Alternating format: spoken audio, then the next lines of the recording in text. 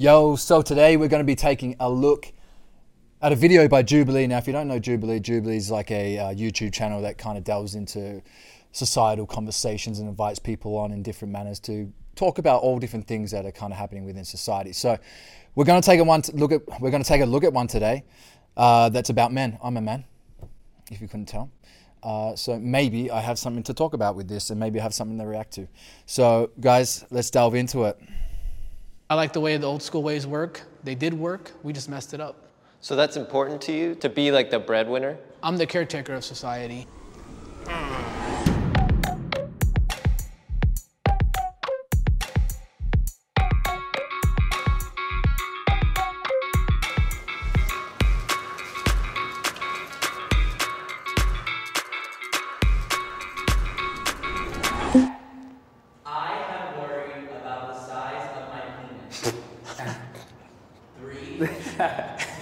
Two, one, go.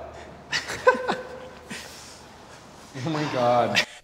Before they answer, I think that's pretty typical. I think if you've come up and you've watched a lot of porn, there's a lot of guys that kind of get freaked out by the size of the dicks that they see on porn, and they compare themselves to that, right? So unless you're carrying around like just an absolute hog in your pants, I dare say you've probably concerned yourself with it before. Have I concerned myself with it? Yeah, I think so. I think when I was growing up, but it gets to a point where you accept it, right? You accept where you're at. This is a good question. I like this one. It's just a normal thing to be worried about, like when you're growing up. Like, you're like, am I normal? You know, like... I hate this. I guess like when I was younger, I was like, whoa, is this normal? Is this not? But like, eventually I was like, nah, I'm fine. I feel like this whole conversation is just like bringing to my awareness how impressionable and like how much of our lives and our masculinity is defined by when we're kids. When everybody's like, oh, you gotta have a big dick, you gotta have a big dick. And all you see is like, only time you see a dick is on porn and it's like 14 inches, then it's like, well, mine doesn't look like that. Yeah. Then of course you're gonna like start thinking about it versus.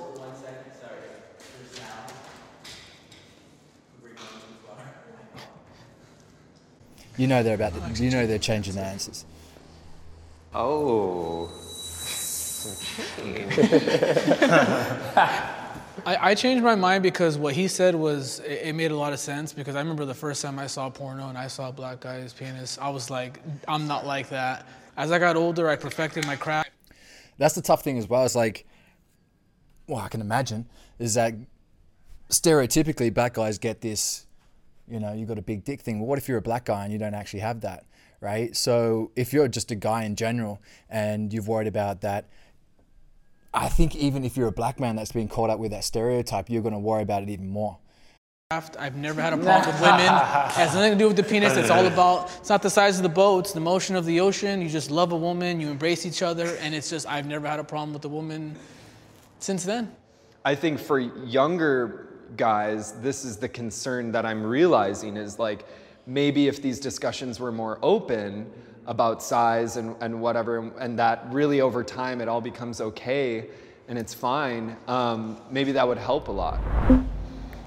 A man should pay for the first date. 3, 2, 1, go.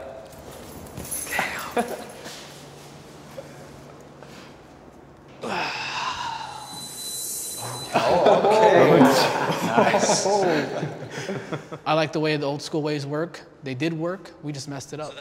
You know full well that they've thrown this guy in here just to like cause shit, right? They've got all these like sort of youngish sort of dudes, maybe a little bit more progressive, and they've gone, you know what, we need fucking someone in there just to cause a little bit of shit and carry a little bit of old ideologies around certain stuff. So they've 100%, the producers have gone, we need to stir the pot. We've thrown this guy in there. So that's important to you, to like take that leadership role? To be, tradition. To be like the breadwinner? I'm the caretaker of society. I don't even like saying it this way. Once you give the woman the power, then you just demasculated yourself. I want to stick to what's made me happy, and my grandparents, my parents, I'm just going to stick with it because it works. It's not perfect, but it works. Be a man, plain and simple. I don't know, I think we're just getting in dangerous territory when we start talking about chivalry. At the end of the day, it's like, yo, baby, if you want to pay for this, like, there is no hierarchy here. Like, if you want to pay for this, and maybe next time I'm like, I just got a check, so I'll pay for it. Wasn't this the first meal though? Yeah, the first one. Okay. You only get one chance to make a first impression. What does it matter if it's a girl or a guy? Look, I'm probably going to pay on the first date, but I will also accept people paying for me as well. My relationship with my girlfriend, when we go out, I probably pay for like every 2 out of 3 meals or something like that. And I think, you know, she's also not entitled. I know for me that I never wanted to be with an entitled, I just couldn't be with an entitled woman, where it's just expected, right? Expected to be able to pay for everything. But I love the fact that she wasn't expecting me to, and she'd actually, you know, want to put her hand up and go, hey, no, let me take care of this. And, you know, like I'll take care of it most of the time, but I'm quite happy to let her, you know, contribute wherever she can and whenever she wants to, you know, I'll take that any day. It's 2019, and your logic shouldn't be, like, no disrespect, like, oh, because my grandpa did it and it worked for him, then it works for me. If she's not gonna date me that second time because I didn't pay for her, I think I dodged a bullet. Yeah, 100%. But I love the fact that they've got these young guys here and they've got this kind of older dude that has these different sort of old school ideologies. Is that I hear so many people complain about dating and how fuck dating is and how they hate dating. And I think for my generation and people that were before the internet and before social media, and then were living in points of dating after when it was brought into the fray. And we've got this kind of weird space where we've taken ideologies that kind of worked before that time, and we're trying to make them work in a time where the circumstances and the variables that allowed them to play out the way that they play out are no longer the same. And I think a lot of people's expectations or sort of the dating scene and how to date is what's fucking up and making them hate it. And they're not deviated. They're holding on to these old ideologies in a time where they simply are not as relevant. Some are super relevant. Some are still, you know, tried and tested throughout the ages. But some of the frameworks that people want to maintain in a relationship these days have gone completely out the window. And while people are still trying to drag these very old ideologies into a time where they're not relevant, like, we're in an age where we're not dating people that were just down the street and we only had a very limited scope of the selection or the selection pool of people that we could date. We've got this wide open selection and awareness that we could find and date people from all over the world, right? So that's just one instance of why dating and everything has changed, and the goalposts have changed in some circumstances, while some have still remained. Now, I love the fact that they've got these young guys and these older guys sort of sharing these ideas, because we're seeing that and how this plays out. Now, if you're in your, you know, late 20s to early 30s, late 30s, you're probably in that generation that is in that very interesting transitional period of pre-internet, pre-social media, and after social media, and dating during that period, is that we're going to have some of the biggest difficulties in shifting our relationship to how relationships work and our expectations towards how they should work, and if we need to deviate on our expectations and how we see the dynamics of relationships playing out. Toxic masculinity is overblown. 3, 2, 1, go. Overblown. Wait, overblown. What is that? Ooh. Can you use a different word? Yeah. Oh, it's the exact right word. Yeah, I think I just somewhat agree that it's blown out of proportion, because I think what happens with social media is a group of people coin a term, and now we're all painted by it. Like, we are not in like a post, I don't know, like rape culture world, you know, like women are being catcalled every day. And so like men are still, I think, seen or experienced as like a predatory presence to women. So like, that's why I just don't think it's like overblown. I think it's new. Men haven't become toxic. Men have abused their power since the dawn of fucking time. This isn't new. Men have been fucking shit, displayed poor behavior for forever. This is not something that's just happened overnight. I think we're becoming more and more aware of poor behavior. But the reason why I say it's overblown is because anytime, and I hate the fucking term toxic, like I can't tell you, but anytime we talk about poor male behavior, it immediately falls under a flaw in masculinity. I've got to tell you, like, some of the worst things and worst behaviors I've ever portrayed have been when I'm in my feminine, right? And a lot of women that are going to hear this are going to be like, oh, so when you acted badly, you acted like a woman. And this is the fuck thing about some of these ultra spiritual guru guys that are kind of pandering to the wounded parts of women, is that they understand that when a woman hears feminine and woman hears masculine, they immediately go man and woman, when they're both inherently traits that are within everybody. So when I said I'm a man that acted poorly within my feminine energy, I'm not saying I acted like a woman. I'm saying I acted like a man that was in his feminine. A large part of masculinity is emotional awareness, to be able to go and kill off an emotion. If you don't understand, femininity is life force and creation, and ultimately masculine is death. And when we're looking at emotions, life force is a continuation and flow of emotion. Death is the cutting off of it. And that's where we see it as a suppression for a lot of men, is that ability to just go and cut it off. But that has its services at times, especially when you've got anger, is to be able to realize you're angry, cut that emotion, be able to wheel yourself back in, and be able to not behave out of emotion. Right? Anytime I've been flippant and done something when I was younger that was unhealthy and lacking emotional awareness to be able to curb my emotion to make smarter decisions, is when I was ultimately my feminine. Again, we take into biological markers is the fact that we carry testosterone. So a man in his feminine times testosterone is a fucking nightmare sometimes. And that's not always masculine. So the reason why I say that toxic masculinity is blown out of proportion isn't the fact that there's poor male behavior and men have to look at themselves and improve. And as a whole, we need to be better. It's also understanding that not all male behavior falls under the scope of masculinity. It can also fall under the scope of a man behaving in his unhealthy feminine at the same point in time, right? So that's the main reason. It's not denying the fact that, men have acted poorly and acted horribly over millennia.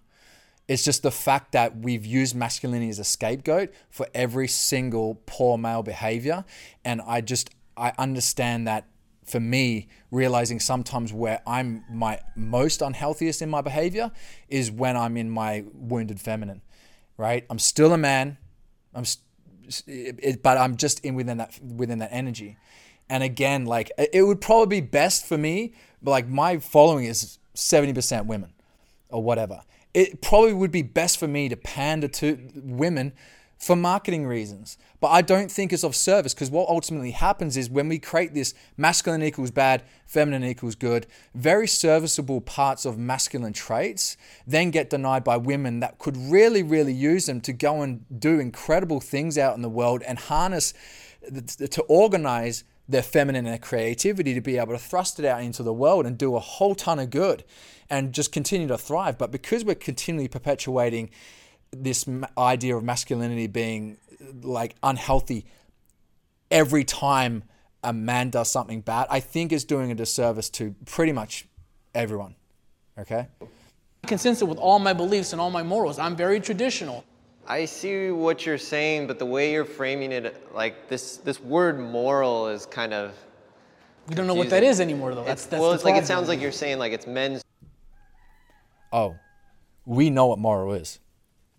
These days, it's just a pissing competition for who's most moral and who's most good. So we don't know what moral is anymore.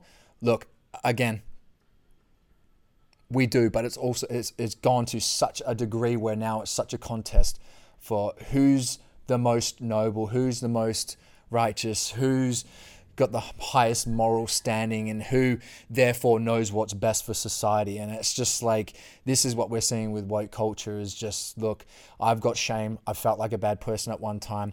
I need there to be a hero and a villain storyline, and I want to be the hero, and there needs to be a victim, and there has to be a perpetrator. And for morality, people are just continually having a pissing contest for who knows best, and it's getting out of hand. Men's job to be like the moral compass of society. It is. No. I think it's everyone's job. It's everybody's, but men, if men want to coin themselves as the leaders, you have to hold up to the good and the bad. That's part of the problem, though. Like, that's what I think toxic masculinity, or it's putting too much pressure on yourself. I mean, it's very obvious that we're grappling with like the history and the damage of like what a world completely run by men does to us. That's why I think we're talking about toxic masculinity. I am comfortable showing my emotions. 3, 2, 1, go.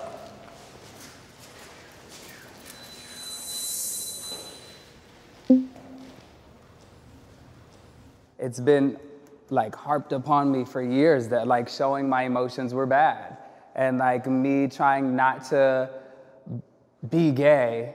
I'm like, no, like I don't want to show these emotions because I'm not gay. I can't be gay. Like I'm not supposed to be gay. Like the church tells me, my dad tells me, my mom tells me, everybody's telling me I'm not supposed to be gay. So like just understanding that at 25, now 26, like I'm over here like, okay, like, oh, you're insecure. Okay, that's what that feels like. Oh, you're sad. That's what that feels like. I can now be aware of those things, but to show them to other people right now is like really hard for me. I remember like seeing my dad cry for the first time when his mom died.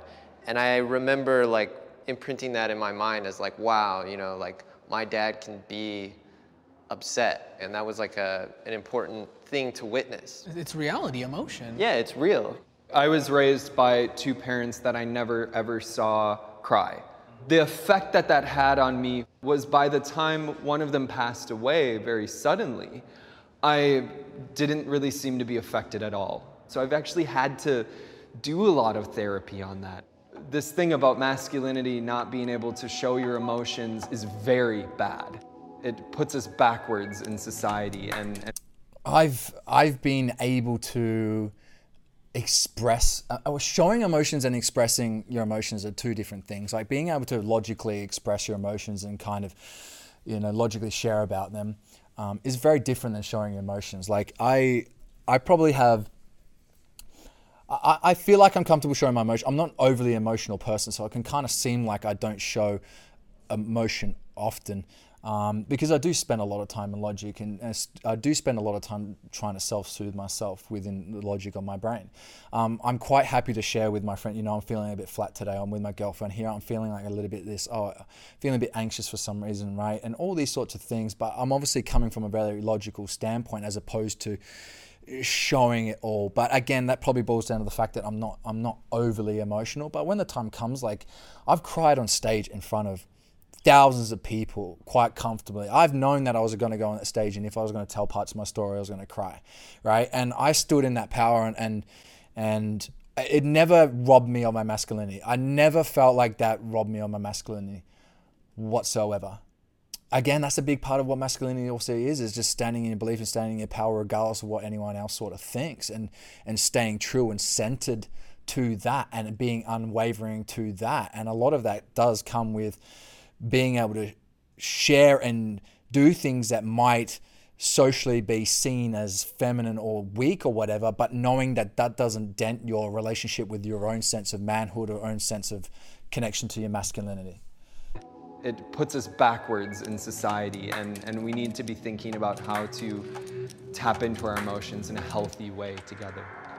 Thank you for standing in your truth, brother. Yeah, of course. Thank you. Great job, man. You too. Beautiful. Yeah, so guys, if you've got any other videos or anything you want to react to, if you've got any comments, leave them be. But man, come on, finish this video properly. Ooh. If you've got any comments or anything you want to leave below, drop them below, and I'll see you next time. Peace.